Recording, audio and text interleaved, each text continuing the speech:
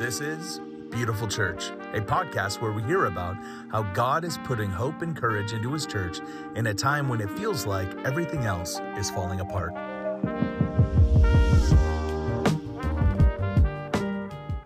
So we're here with Chad Bohi. Chad is we were just saying this. Chad and I have never met in person, but we've been buds for a while now. We talked on the phone, hours on the phone. I mean, we've had so many conversations. I've tracked what you're doing in San Luis Obispo area and Central Coast, and the transition you as a pastor have been going through with your church, and kind of an awakening that you've been going through in some ways, if I could say it that way, over the last number of years. But you're also a worship leader, and like a really good one. I've tuned into some of your like prayer stuff where you're just leading your church in worship, and you're like, oh gosh, you saw that, and I'm like, yeah, well, you put it on YouTube, and I wanted to find out. So it's lots somewhere. of people can see that. Yes. So, but I love it. And weren't you like a recording artist? Have you like written songs or something like that? Yeah. So for like a number of years, I was writing on. I was a writer for Capital CMG. So from San Luis Obispo, California, I would be flying back and forth to Nashville for various like songwriting sessions and stuff. Oddly, my whole life since I've been leading worship, everyone's always asking, "Where's your albums? Where's your music?" And my answer was always, "I don't know how to write a song." Right. And it wasn't until I was 20, and in our big youth center, the church that hired me here when I got out of college in Pismo Beach, California, I just was determined I'm not leaving this room until we write a song. And literally, it was terrible. Didn't even have a pre-chorus or a bridge. The next morning, I woke up at 5 a.m. with a pre-chorus and a bridge, and that just opened the floodgates to like, yes, you can write a song. The Lord's put a song in your heart. So, wow, yeah, I love it. I still write. I love writing songs in worship. It's like who I am. I love that part. That's so cool. Of connecting with Jesus. I love that, man. I love songwriters. I'm a music like nerd geek. I'm not. I did when I was in 18, 19. Like I did write a couple worship songs. Yeah. But come on, let's hear it. I don't even know if I could remember it actually. Now you said that. Come on, reach back. I'll get there. But you made me sing. You got to sing next. Dude, I know, right? Come on. No. We didn't make Chad do anything. He volunteered. I didn't know we were rolling. Okay? It's awesome. But one of the things that you and I have connected on is this idea, and so I'm not going to steal it because I like the way that you say it. Had this awakening, I don't know what you would call it, about prayer in the church and building around his presence and gathering people around the presence of God. And it's been inspiring to me, and you've gone through a lot the last couple of years because of this. I mean, this has probably been one of the hardest years, of your life, just in going through some of these transitions, I would imagine. And so obviously we don't need to necessarily hear all of the details of the people and different things like that, but your church really did have to go through a pretty interesting transition in the last couple of years. Talk about that a little bit, about what you guys are doing, about the awakening you've had. So about 5 years ago, I was pastoring just a good church in Santa Maria, California. And I just looked at my wife and I'm like, sweetheart, my heart was good, but I was just weary. Yeah. And so I went on what I called my permission trip.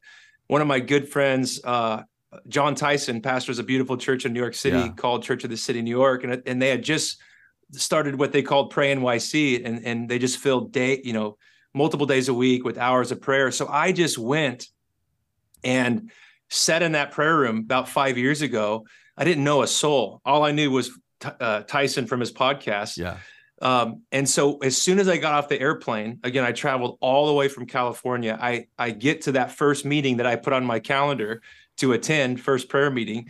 And I walk in and they're singing a song I wrote. Wow. No. And immediately, totally. I was like struck by the Spirit. Like the Lord's like, this, you're not a fool for taking this journey. This is going to be a good week, a significant week. Wow. And so, I said, first of all, like I've had a heart for prayer since I was a teenager. I read E.M. Bounds when I was 16, 17, 18. I'm like, if I ever have a ministry, it's going to be built on prayer. If you're reading E.M. Bounds at 16, you're in. Dude, no, I'm not kidding. And I used to like the old fashioned highlighter, that big, huge, complete works of E.M. Bounds. And And then I obviously went to Why Revival Tarries to Leonard, Raven Hill. So that's like my sort of my story. Oh, dude, give me children or I die. Yes. I was literally traveling preaching. Yeah. And in that chapter, give me children or I die, I had to get out of my bed. I forgot what state I was in preaching. I was overwhelmed with that cry. So anyway, wow. In New York, I'm just like, sitting there. I've already been a prayer pastor. I know how to pray. Yeah. But just sitting hour after hour after hour, it was really just a vision for how to build this into your local church. That's why it was so unique, because it was this local church that has such a strong prayer ethos. Yeah.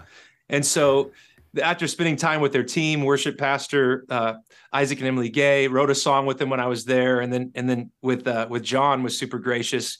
Several hours with John, and I literally came home in this old building we used to meet in. I turned the choir room into our altar room. I bought a big screen personally with my own money. I'm not trying to lose my reward, but I went to Costco down the street. I'm like, this is going to be our prayer room. And again, we already been doing prayer, but it energized us to build these hour blocks of worship with the word and prayer, to just, do the reps of giving the Lord a place to reside and dwell among us, and really transform us by, rehabituating our hearts around his presence with the word, with worship, and then with just God's people learning how to talk to him, how to see him, how to hear him and respond. How do you think that changed your church, and how do you think that can change churches to really build around that? Why is that important?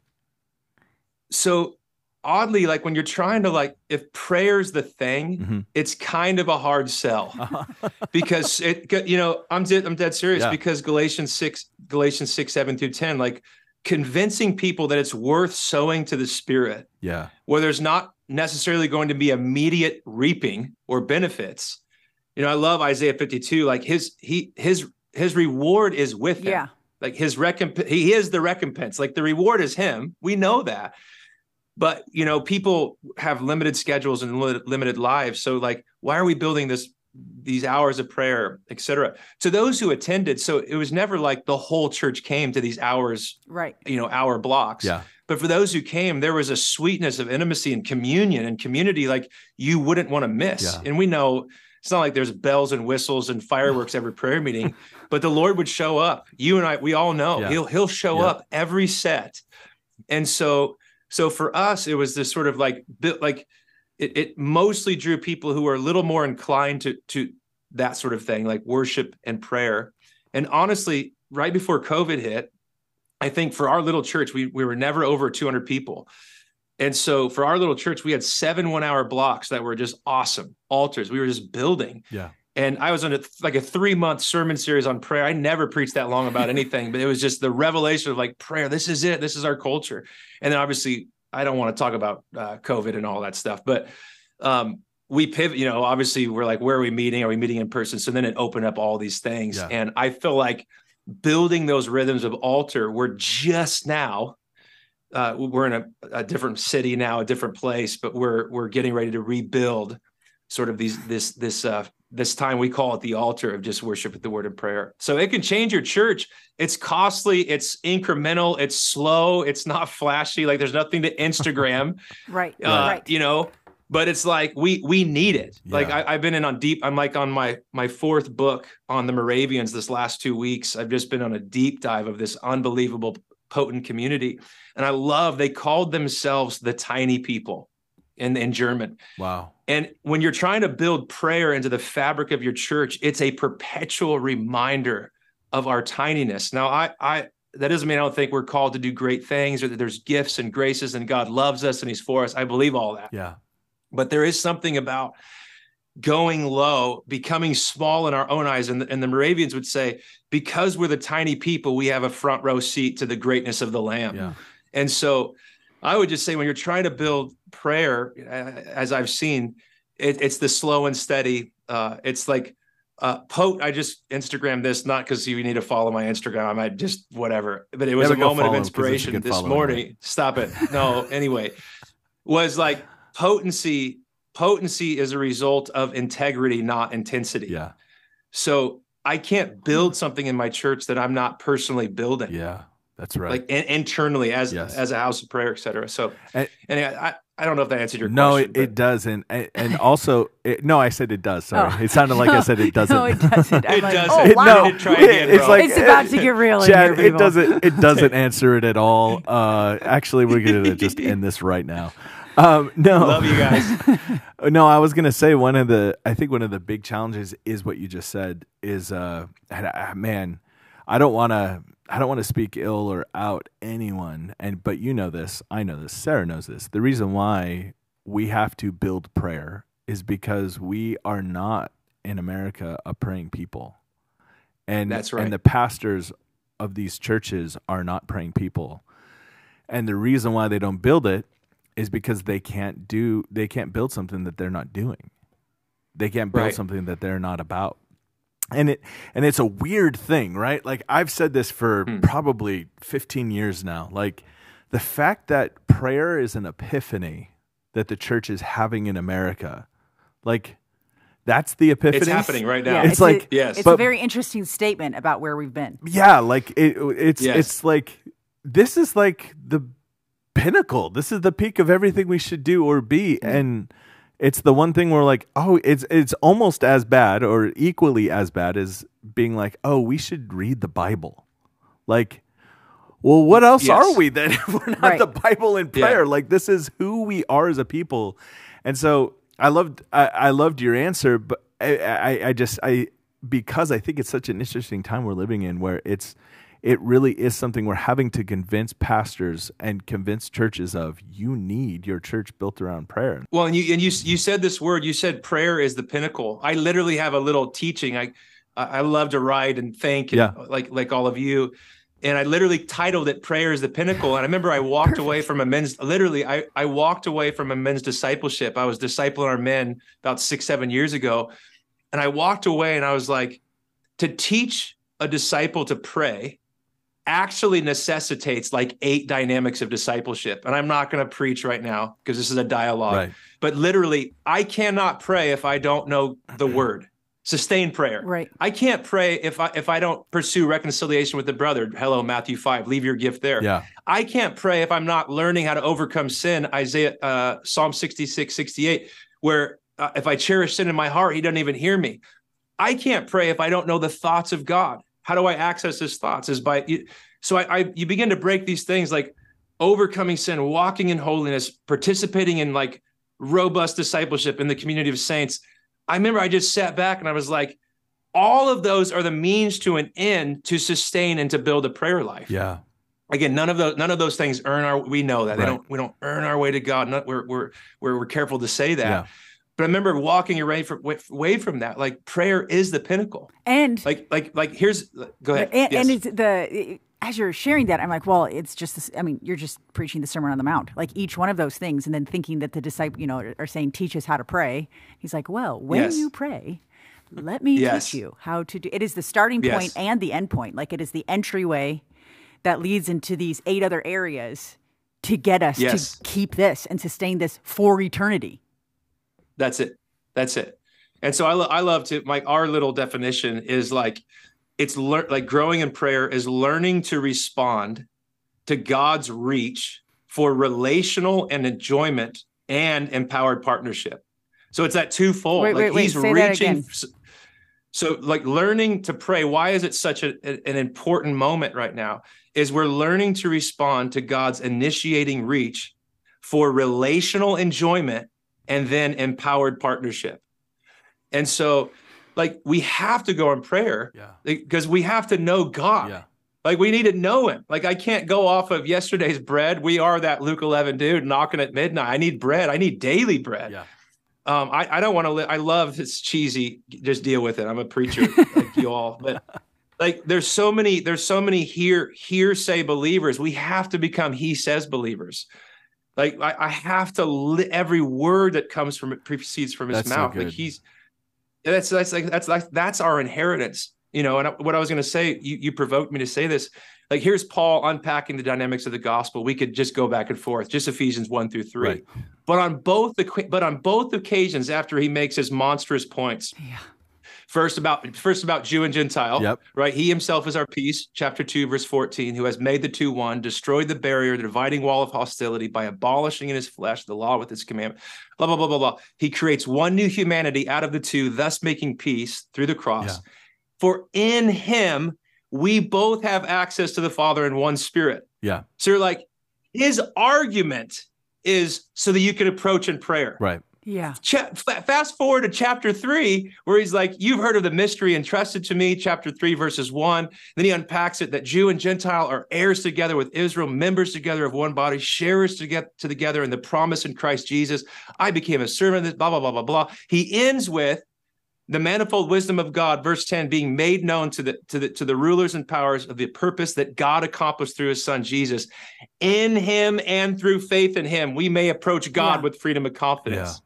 On both occasions, this is just basic gospel theology. For Paul, the pinnacle is we get to approach God. Yeah. We get to pray. Yeah. Woo, we get to commune. Yeah. We get to have intimacy, you know. So. Which, as you're sharing this, I mean, Zach's going to laugh at me because I regularly bring this up.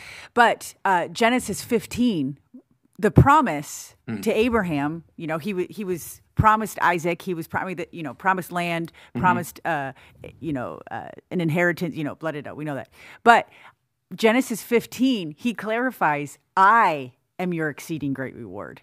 That the whole thing is always about getting him as a reward. Yes. Yeah. That we are his inheritance and he is our inheritance. And this whole thing is about getting each other. Yeah. Yeah. And I think that's what we miss. Everything that Jesus taught, everything he was talking about, like what you're saying. I mean, Paul said it.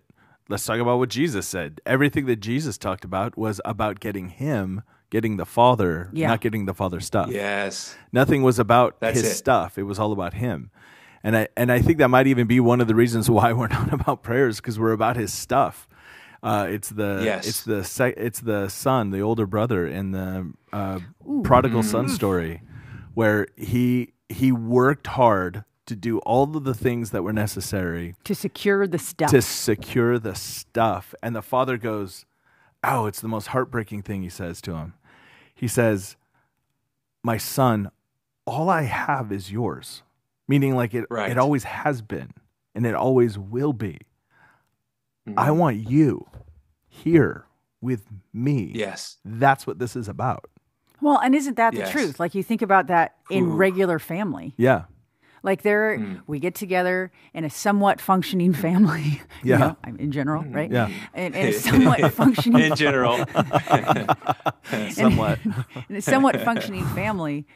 But unless there is the relational equity, you feel the tension that whole time. And you don't ever want to give up. Yeah. But you want that enjoyment. It's not just the being together. Yeah. It's the enjoyment of being together. Yeah. It's really feeling like someone understands what I'm doing, who I am. I really understand. We have these inside jokes. We have this history, which that's what prayer does. It builds history. That's exactly right. Yes. Yeah. No, and like, about the older son, like the tragedy is he's in the father's house, but he doesn't know the father's heart. Right. And there's nothing like trying to build a culture of prayer is to say we're trying to build a culture of like, we're stewards and students of the knowledge and presence of God. And so particularly in a prayer space where the word is prayed and declared, both written, incarnate, and prophetic, and then we're worshiping, it's in this space God begins to talk to his kids. Yeah. Where I move from just, I have access to his house. I know where the pantry is, but no, I know his heart. Yeah. I know what he thinks. Yeah. I always pray this. I want to know what you see, say, think, feel, want, will, and wish. Like I have access to those things. I appreciate the house. I appreciate the good job. Like I can provide for my family. But if I don't know your heart, and to me, this is the desperate need of our hour, and why praying lives, praying families, praying churches is so it's such a significant hour in which we live. Yeah. It is a significant hour. I've been sober in saying this, and I've been trying to say this more often because I feel like you know how you say things and you don't want to become that guy, so you just try you avoid saying those things. I'm signing up Say to it. be that guy right now and talk about how I really think our society is crumbling. And not in a metaphorical way, not in a, maybe one day, I don't know, what could happen with the future in America? No, I think we're there. I think we're in a state, not eschatological, not end times. I'm not saying any of those things on this, although I do think we're probably nearing those too. but I think for America, our country, America, and being a believer in America, I think we need to talk about these things in light of we are in a cataclysmic shift in belief and understanding right now. And it's real. It's happening around us. And this happens throughout history. You have nations that go through these moments where either some sort of evolution happens or chaos and conflict happen. And I think me, you, all three of us, all of us are I'm 41, but I'm still so young enough that I've never lived in a time of actual like war. You know what I mean? I mean, the Gulf War happened when I was like, I don't know, 9 or 10. And I remember my buddies being like, we just went to war with Iraq. And I was like, oh, that's cool. Like it didn't touch us. It wasn't like a time of war where that was a reality. Not like it was for the those that lived through the 20s and the 30s and the 40s. But that reality is coming soon, and I think we're seeing some. I don't know if it's war. I don't know, whatever. And I'm not trying to predict it. I just know what's coming is hard times and chaotic times. Right. And it's going to get more chaotic, and it's going to get harder, and it's going to definitely get harder for the church and for believers. And like you said, there is not any greater time than right now before it fully hits the fan. And the last 3 years have been hard. It has not hit the fan yet. But I think it's coming. And before it comes, we have to be a people that are about his word, that are about him, that are about meeting with him and having that. It's almost what that is to me, what Matthew, the parable of the virgins, the 10 virgins, is about, is having that oil, because when things do hit the fan, to the measure that we have oil then is the measure that we'll have. Because there's no more time to get oil. Because there's no more time to get oil. There won't be time to start a prayer life. Like, okay, well, well, I'll say it this way. There's not going to be any time to get history. Correct. To get history because in prayer. history That's good. is what brings oil. That's a great way to say it. It brings the oil of friendship. It brings the oil of intimacy. The history there. The newlywed loves very different than the 50 years in. That's right. And the invitation is different when you're a newlywed versus 50 years in. Right. And the what you're able to do is greater. Right. And even actually, this has been one of the things that I've been excited about this interview. And Zach told me your story a little bit, not in detail or anything, but sure. But it just kind of gave me some broad strokes of the last year and a half, 2 years of what you've walked your church through. So Zach was saying that there was this awakening in you and your church, and when those come, it ends up being costly. Like it's not right. That's not unique to you. That's just in general. No. That's what happens to people. It is what it is. Yeah. And it's the world we live in. And so inevitably, this was a costly thing. People disagree with what you want to do, assuming, I'm presuming these things. People disagree with this. There's conflict. I don't want to go this way. Why do we have to change this? I do want to go this way. Why haven't we done this before? All those crazy things. The reason why I've been excited about interviewing you is Zach's been talking a lot about enduring in difficult times, right? And so what you and your church just went through was a difficult time. It was a birthing of something, right? Sure. Yeah. How do you pastor a church going through difficult time? How do you speak life and bring them out in an unoffended, wholehearted way? Yeah. Yeah. Good. Well, what a question. And because there's like 10 things. That's what he said. And there's like 10 things, but I would say slowly. Again, it's not about intensity. It's about consistency and integrity. And I'd give myself like a C+, B- for the record, like barely passing. Because it is unnerving to sort of lose your spot, your regular Sunday gathering space, to move to a city. Again, many of this was in our hearts, but how it unfolded, which I really care not to share. I totally can, but it's like irrelevant. I just want to talk about Jesus. There's like 3 things that I don't want to forget about what you all just said.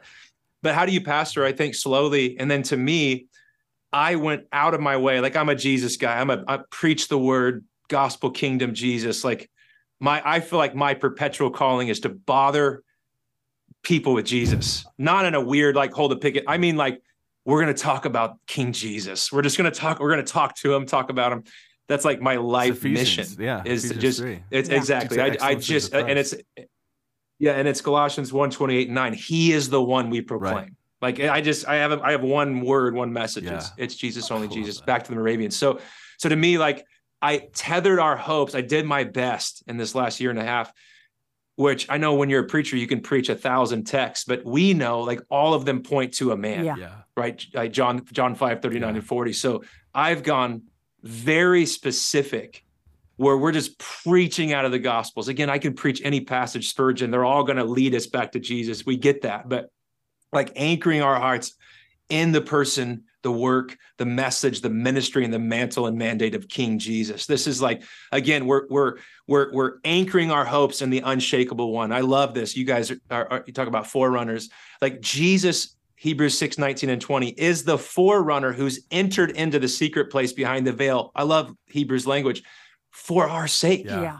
Like, he's there for us. Yeah. And so this last year and a half, again, we're just rebooting some of our prayer rhythms as we've stabilized. So back to like the shaking and the chaos that you were talking about, Zach and Sarah.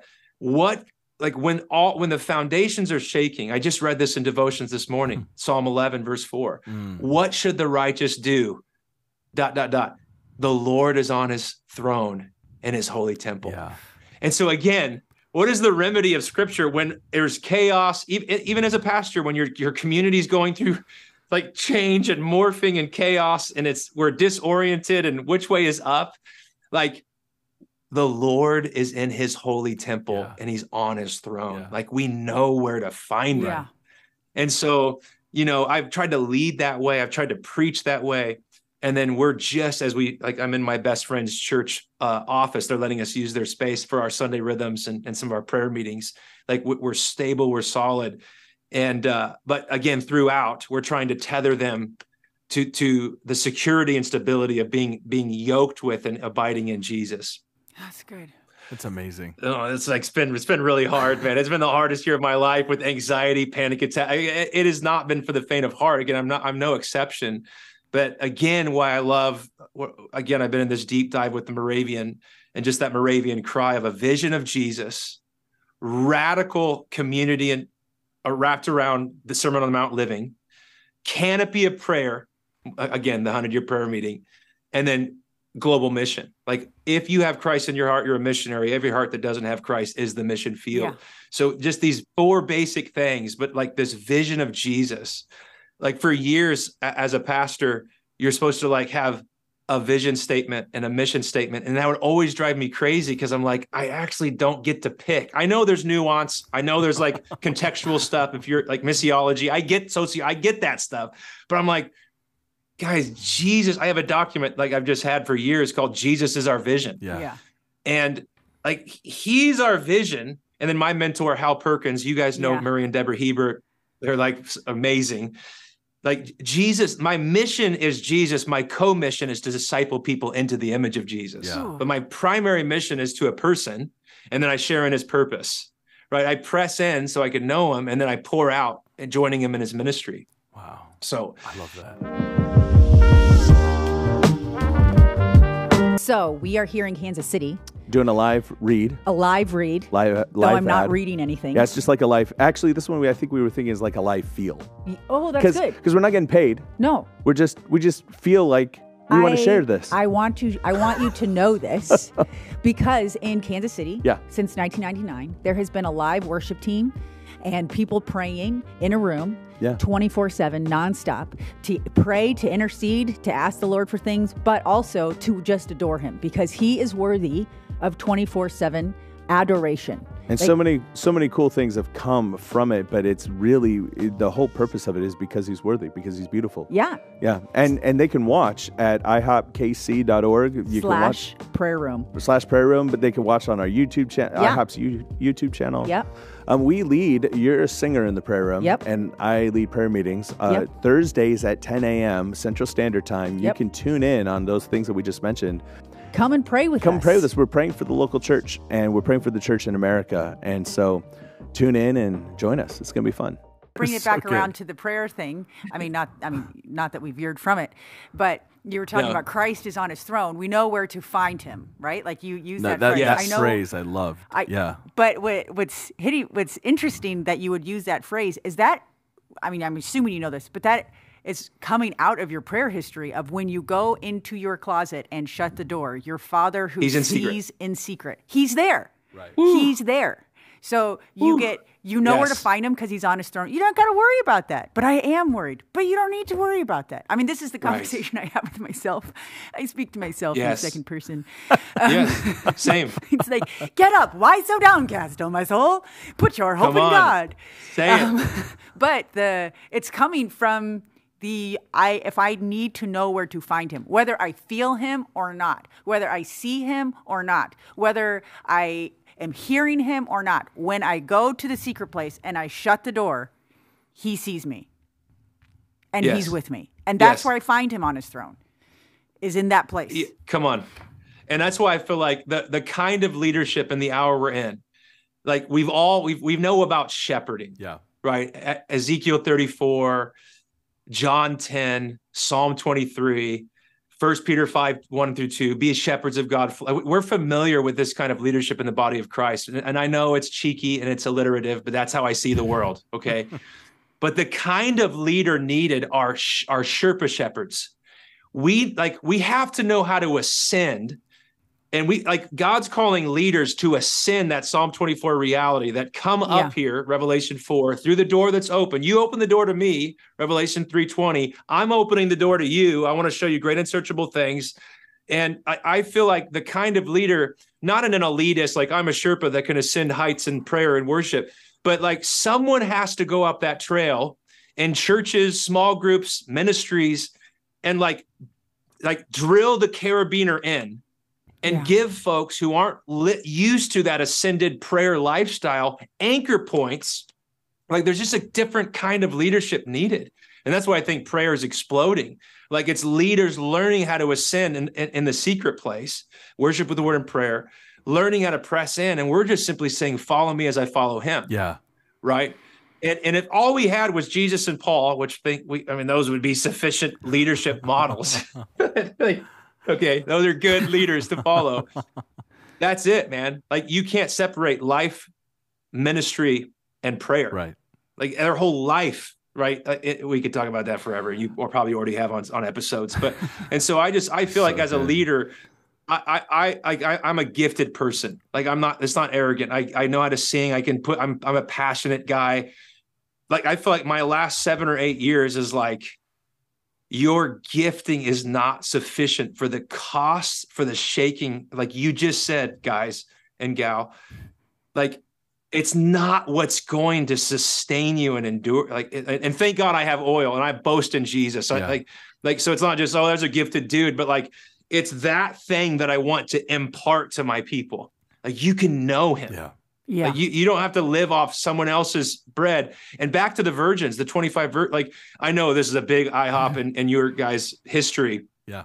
And I know this isn't IHOP, this is a beautiful church, but influence, you're at IHOP, both of you. But when I read the parable of the virgins, yes, we know oil, intimacy, lamp, ministry, but I view that as a breakdown and devotion. It's a breakdown of discipling community. Yeah. Why didn't the other 5 tell them you need oil? Right. So I feel like even our discipleship is going to look different. Yeah.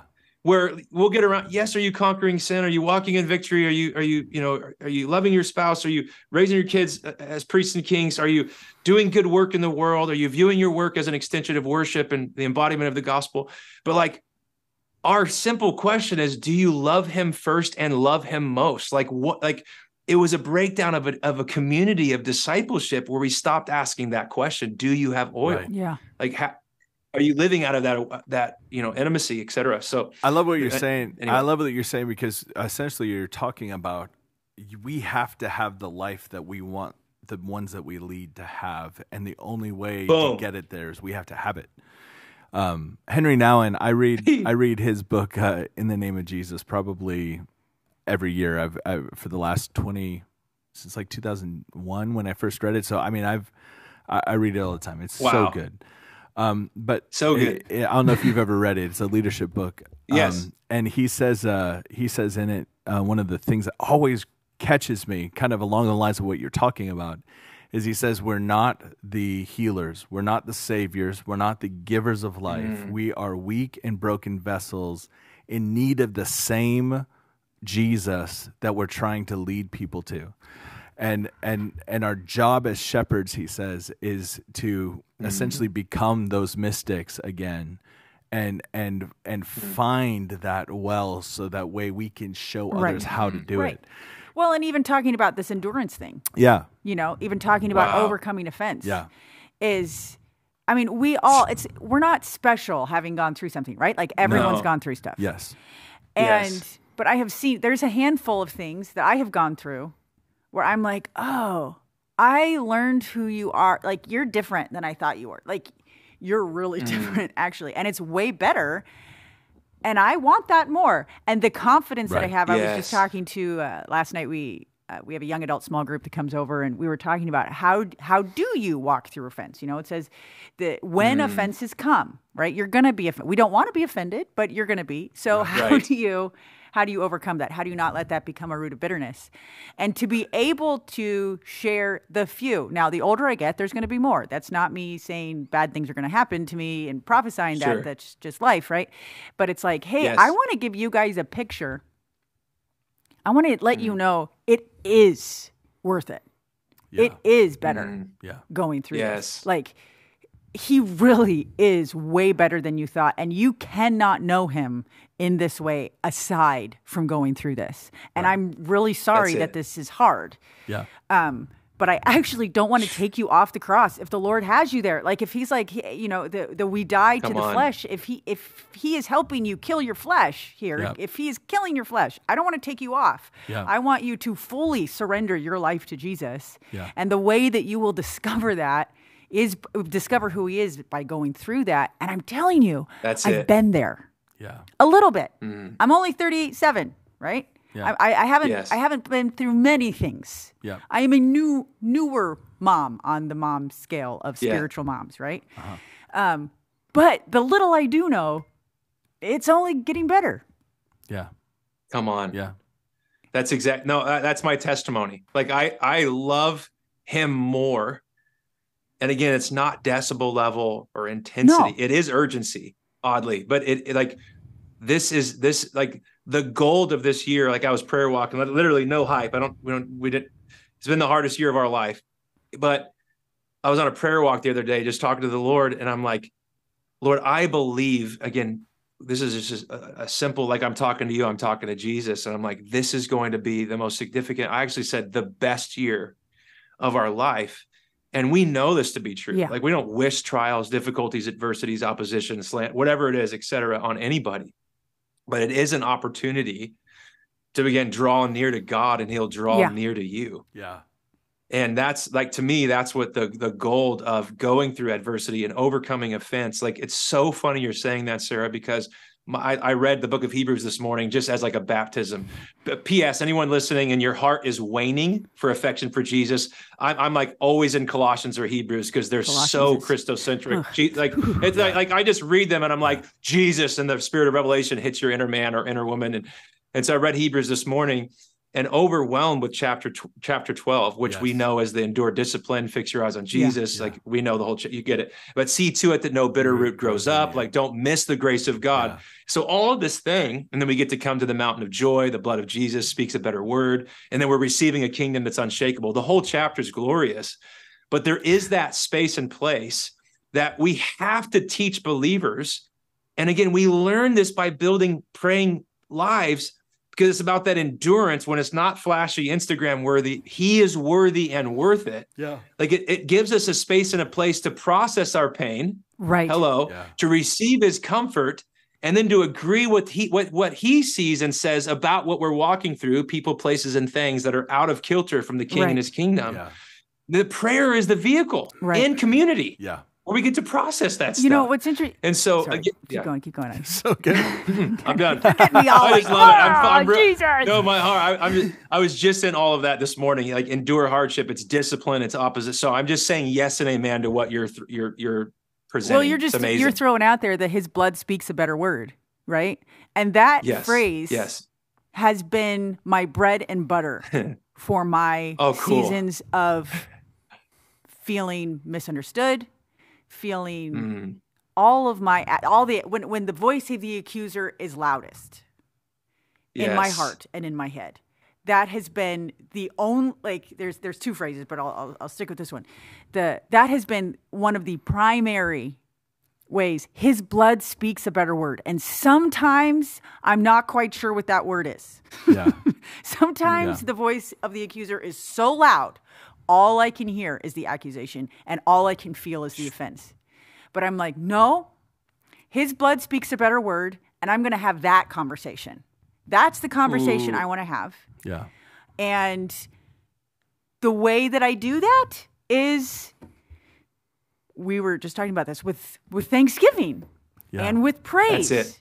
And with taking the simple things of Christianity. I'm going to speak well about my enemy. And I'm going to bless them. And I am going to hold my tongue if I can't do that. If I don't feel like I can do that, I won't say anything at all. But I'm going to do some of these simple, I'm going to pray. I am going to read the word. I'm going to wash myself in the water of the word. I'm going to speak true things, the Philippians 4:8. Yeah. I'm going to think about those things. And those things feel so countercultural right now. Because what is cultural is to talk about the not true, the not pure, the not holy, That's the not right. All of that is this is where you stink. Let's talk about that. Yeah. And not about the testimony of Jesus and that his blood speaks a better word. Yeah. And so that's like the phrase, you immediately you say that. I'm like, yes. Well, and in particular, it's Abel's blood's crying out from the ground. And so it's in the context of, again, if you read 1 John chapter 3, the reason Cain killed him is he belonged to the evil one. Yeah. Like he didn't have, so it's in this context of offense, being ostracized, slandered, and what have you. Like, to trust the Lord being your defender is that not one of the hardest things? Like, I don't have to come to the bat to defend myself, to prove that I'm right or that my intentions were fully pure. It's like letting his blood speak a better word. Like, the Cain complex to like, who is my, like, I'm not my brother's keeper. Like, but like where Cain gives way to the way of Christ, to the way of Jesus, where he speaks over us. And you go back to Hebrews 2, like chapter 2, verses 12 through 14, where Jesus is not ashamed to say in the heavenlies, that's my brother, that's my sister. Yeah. Because he was made perfect through what he suffered, right? Chapter 2, verse 8 through 10. And once he was made perfect, he became the source of eternal life for all of us. And so I don't know why that's hitting, and I'm glad you drew that out. But learning how to walk through that and let Jesus speak over you, your mind, and that's how we overcome offense, accusation, etc. It's not just hype. Yeah. It's just doing the work of John 6, 29. It's doing the work of believing. Yeah. Well, like, I'm going to believe what he speaks over me is true. The truest truth. Well, and you just said that verse of, for this reason, he was not ashamed to call us his brothers. And that's it. You know, that is actually, I'm going to need to think about this. Because like asking for keys of how to walk through offense, how to pastor people through offense. Thinking of that person, listen, he was not ashamed to call me brethren. I am not ashamed to call them brethren. Oh, say that. Ow. He is not ashamed to call me his brethren. I am not ashamed to call the one that hurt me, the whatever, wronged me or didn't wrong me because I misunderstood, whatever it is. Sure. I am not ashamed to call them the one that I'm upset with. And, Mike, so we're here in Kansas City at IHOP, and we both attend the same church. And Mike Bickle was just recently sharing a message about betrayal and all of those things. And he said something when he was talking about it that convicted my wife and I because of the season that we've just come out of. We've gone through a ton, and we don't, like you, I don't really want to go into it, but in it, he said something that the problem with betrayal is it makes us betrayers.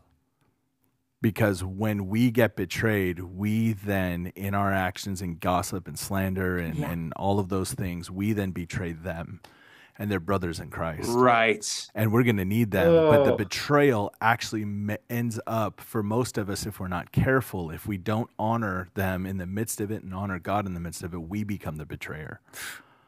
Right. Yeah. Right.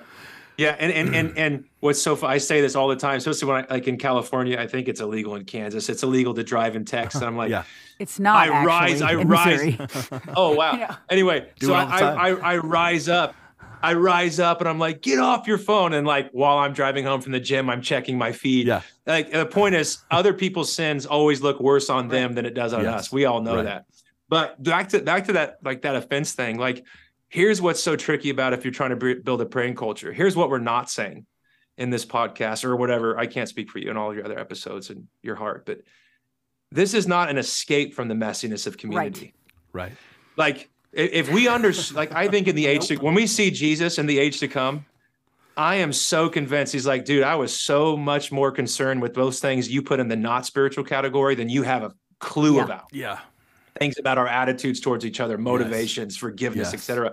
It's the only thing they asked him to teach them was to pray. And it's the only thing they asked for an increase of faith when he gave them God's vision for reconciled community, 7 times 70. Increase our faith, teach us to pray. You think there's a correlation. Yeah. And then and what I love, like one of my life passages is 1 Peter 4, 7 through 11. The end of all things is near. Therefore, be alert and of sober-minded so that you may pray. Yeah. Period. Love one another deeply from the heart because love covers over a multitude of sins. Yeah. Offer hospitality to one another without grumbling. Yep. Each of you should use whatever gift you've received to serve others, faithfully administering God's grace in its various forms. If you speak, speak like you're speaking the words of God. If you serve, serve with the strength God provides, so that in all things God may be praised through Jesus Christ. To him be the glory and the power forever and ever. But why I love this passage, to me, it's like my life, like this is the play in the end time church. Right. You can't have a mind that's weighed down, lethargic, sleepy, distracted, discouraged, depressed. You can't have a mind that's intoxicated. So this is the sober part, with the spirit of the age, with the chaos, the cloudiness, the confusion. Why? Because I need you to lock in the place of prayer. This orients you it connects you to a person who is, Colossians 2:17, the reality. Christ is the reality. So I'm praying, I'm accessing his heart, his mind, his thoughts, first for myself, again, that relationship, but then to partner, to even know how to partner. But then he hits him right in verse 8. Out of this vertical posture, it has to have a horizontal expression, a love that it's the long game, covenantal, forgive, 7 times 70 love. Oh, I hate that they're connected, but they are. Dang it. You know what I mean? Because Jesus is like, it's Isaiah 1, it's Romans 12. Like, I can't hear your festivals. They drive me crazy because you hate each other. Isaiah 1. Like, he will never let us sever the horizontal from the vertical from the horizontal. What are the 2 great commandments? That's it. There you go. You nailed it. You should have just said that 5 minutes ago. Yours was more well, eloquent. he says it later in Peter too. Even so that your prayers are not hindered. Live honor your wife. Honor your wife. Yeah. So that it's actually before. It's 1 Peter 3:7. I just looked that up because this was in my heart. It's so cool. We're talking about it. Even in marriage, like how we treat our spouse impacts our prayer life. It impacts our prayer life. It does. Yeah. Huge. He won't let us sever it. He won't let us disconnect it. And that's why this whole thing about like, oh, me and Jesus, and a lot of like prayer culture, it's easy to go there. I'm a mystic. I'm a charismatic. I love that space and place. But like, my cry as a pastor is, Lord, let this materialize and manifest. And what Francis Schaeffer said, true brothers loving true brothers and sisters. And this is the final apologetic to an onlooking world. Like, obviously Jesus said this 2,000 years ago, John 13, 34 and 5. This is how they'll know you're mine. Right. And so again, there's a reason why, like, we have to build houses of prayer, because he's called us to operate in that 1 John 3:1, otherworldly love. Yeah. The love the Father's lavished on us is meant to become the love that brothers and sisters show to each other. And this is, which is central around forgiveness. It's an overcoming offense. Yes. 100%. I can't pray. He's like, leave your gift in front of the altar. First go and be like, I just was in that. That was our Bible reading today. Our church Bible reading plan was Matthew 5 as well. I'm in this. I'm like, but Lord, I just want to offer it. Don't you love my song? He's like, I do, but I can't hear it right now. There's something plugging it. I just can't. Yes. Well, so in all of this, just to kind of tie it back to what we were talking about in the beginning, like we're living in a time, and this statistic is still bugging me, but it's real because it came out in 2020, and then it's just been proven to be true. Like they did a deep dive on this stat because it was so absurd to think that they actually went, is that true? And has that changed? But in 2020, a third of the church walked away and never came back. And it's 3 years later, the report back is, yeah, that's true. And I mean, in 1979, it was about 90% of Americans were Christian, claimed to be Christian in one way, shape, or form.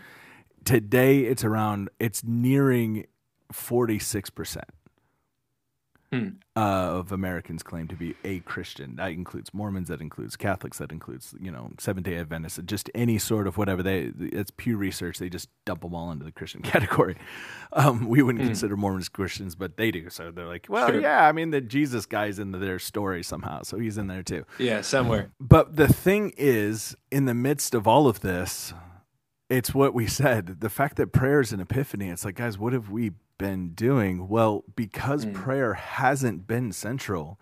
In other words, it's not a new idea, a good idea for like a new era of what the church should look like. It's like, no, this is the returning back to what we've been missing. And because we've been missing it, so many have left.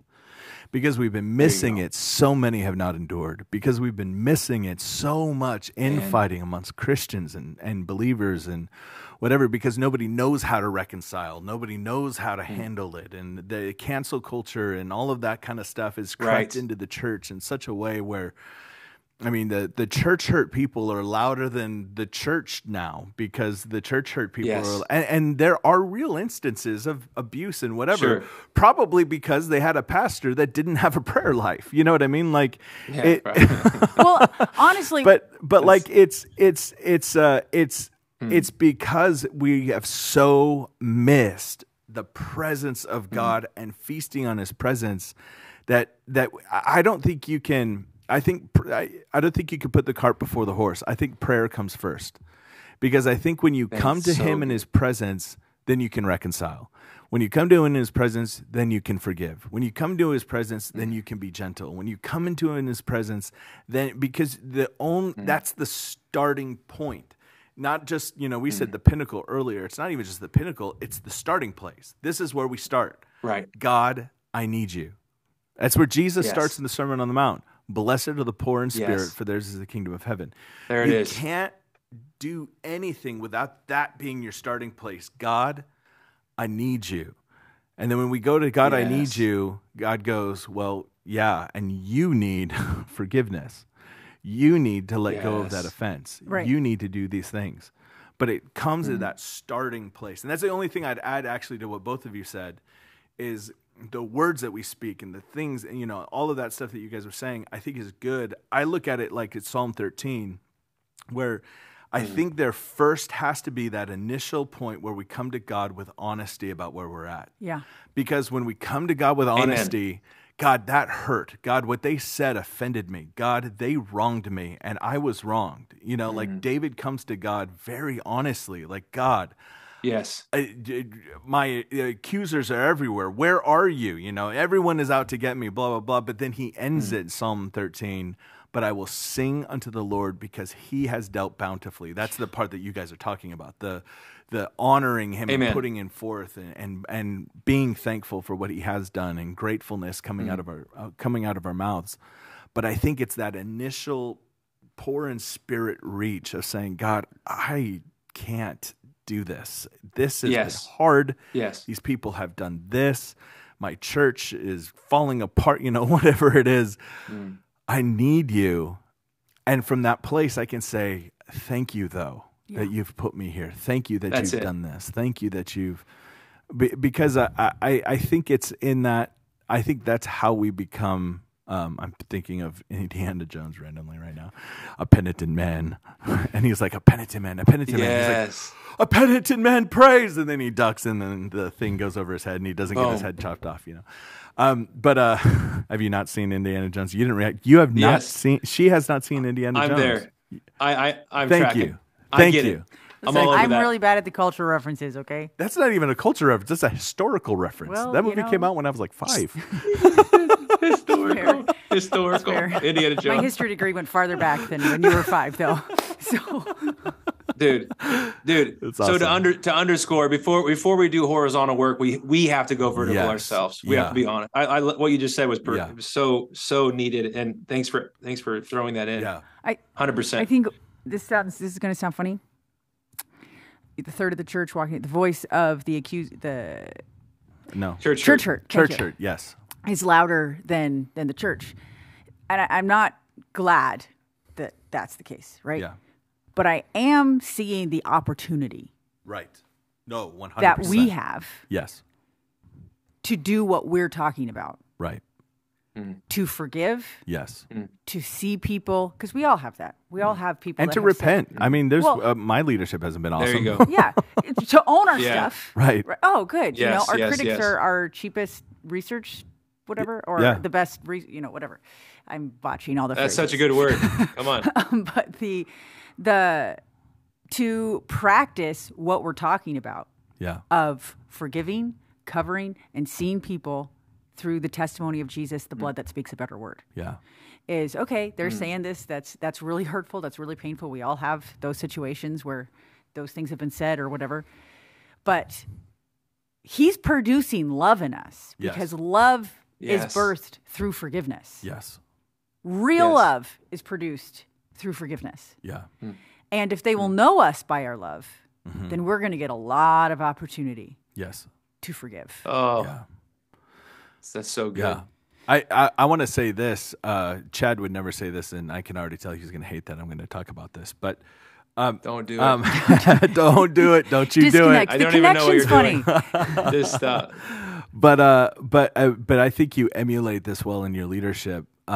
Because your church was going through so much, and you guys were making a huge shift. And I tuned in to your live stream when you're announcing to your church what's going on. And I think the way that you emulated Jesus in doing it, because what you did was you repented. You didn't come to your people and say, "Hey, we're going this way, and you're in or you're out. This is what we're doing. It's got to be." You said, "No, I've not been the best pastor, and I'm not led necessarily in the right ways, but I'm working on that. But if you would come with me, I'm going after him, and I think it's worth it. I think we need to." And I thought, I mean, that's why we're friends. I watched that and I was like, oh, friend. Yeah. Oh, how can you not be friends with a guy that's about Jesus in that way? I mean, that was a hard Sunday, but you're right. Yeah.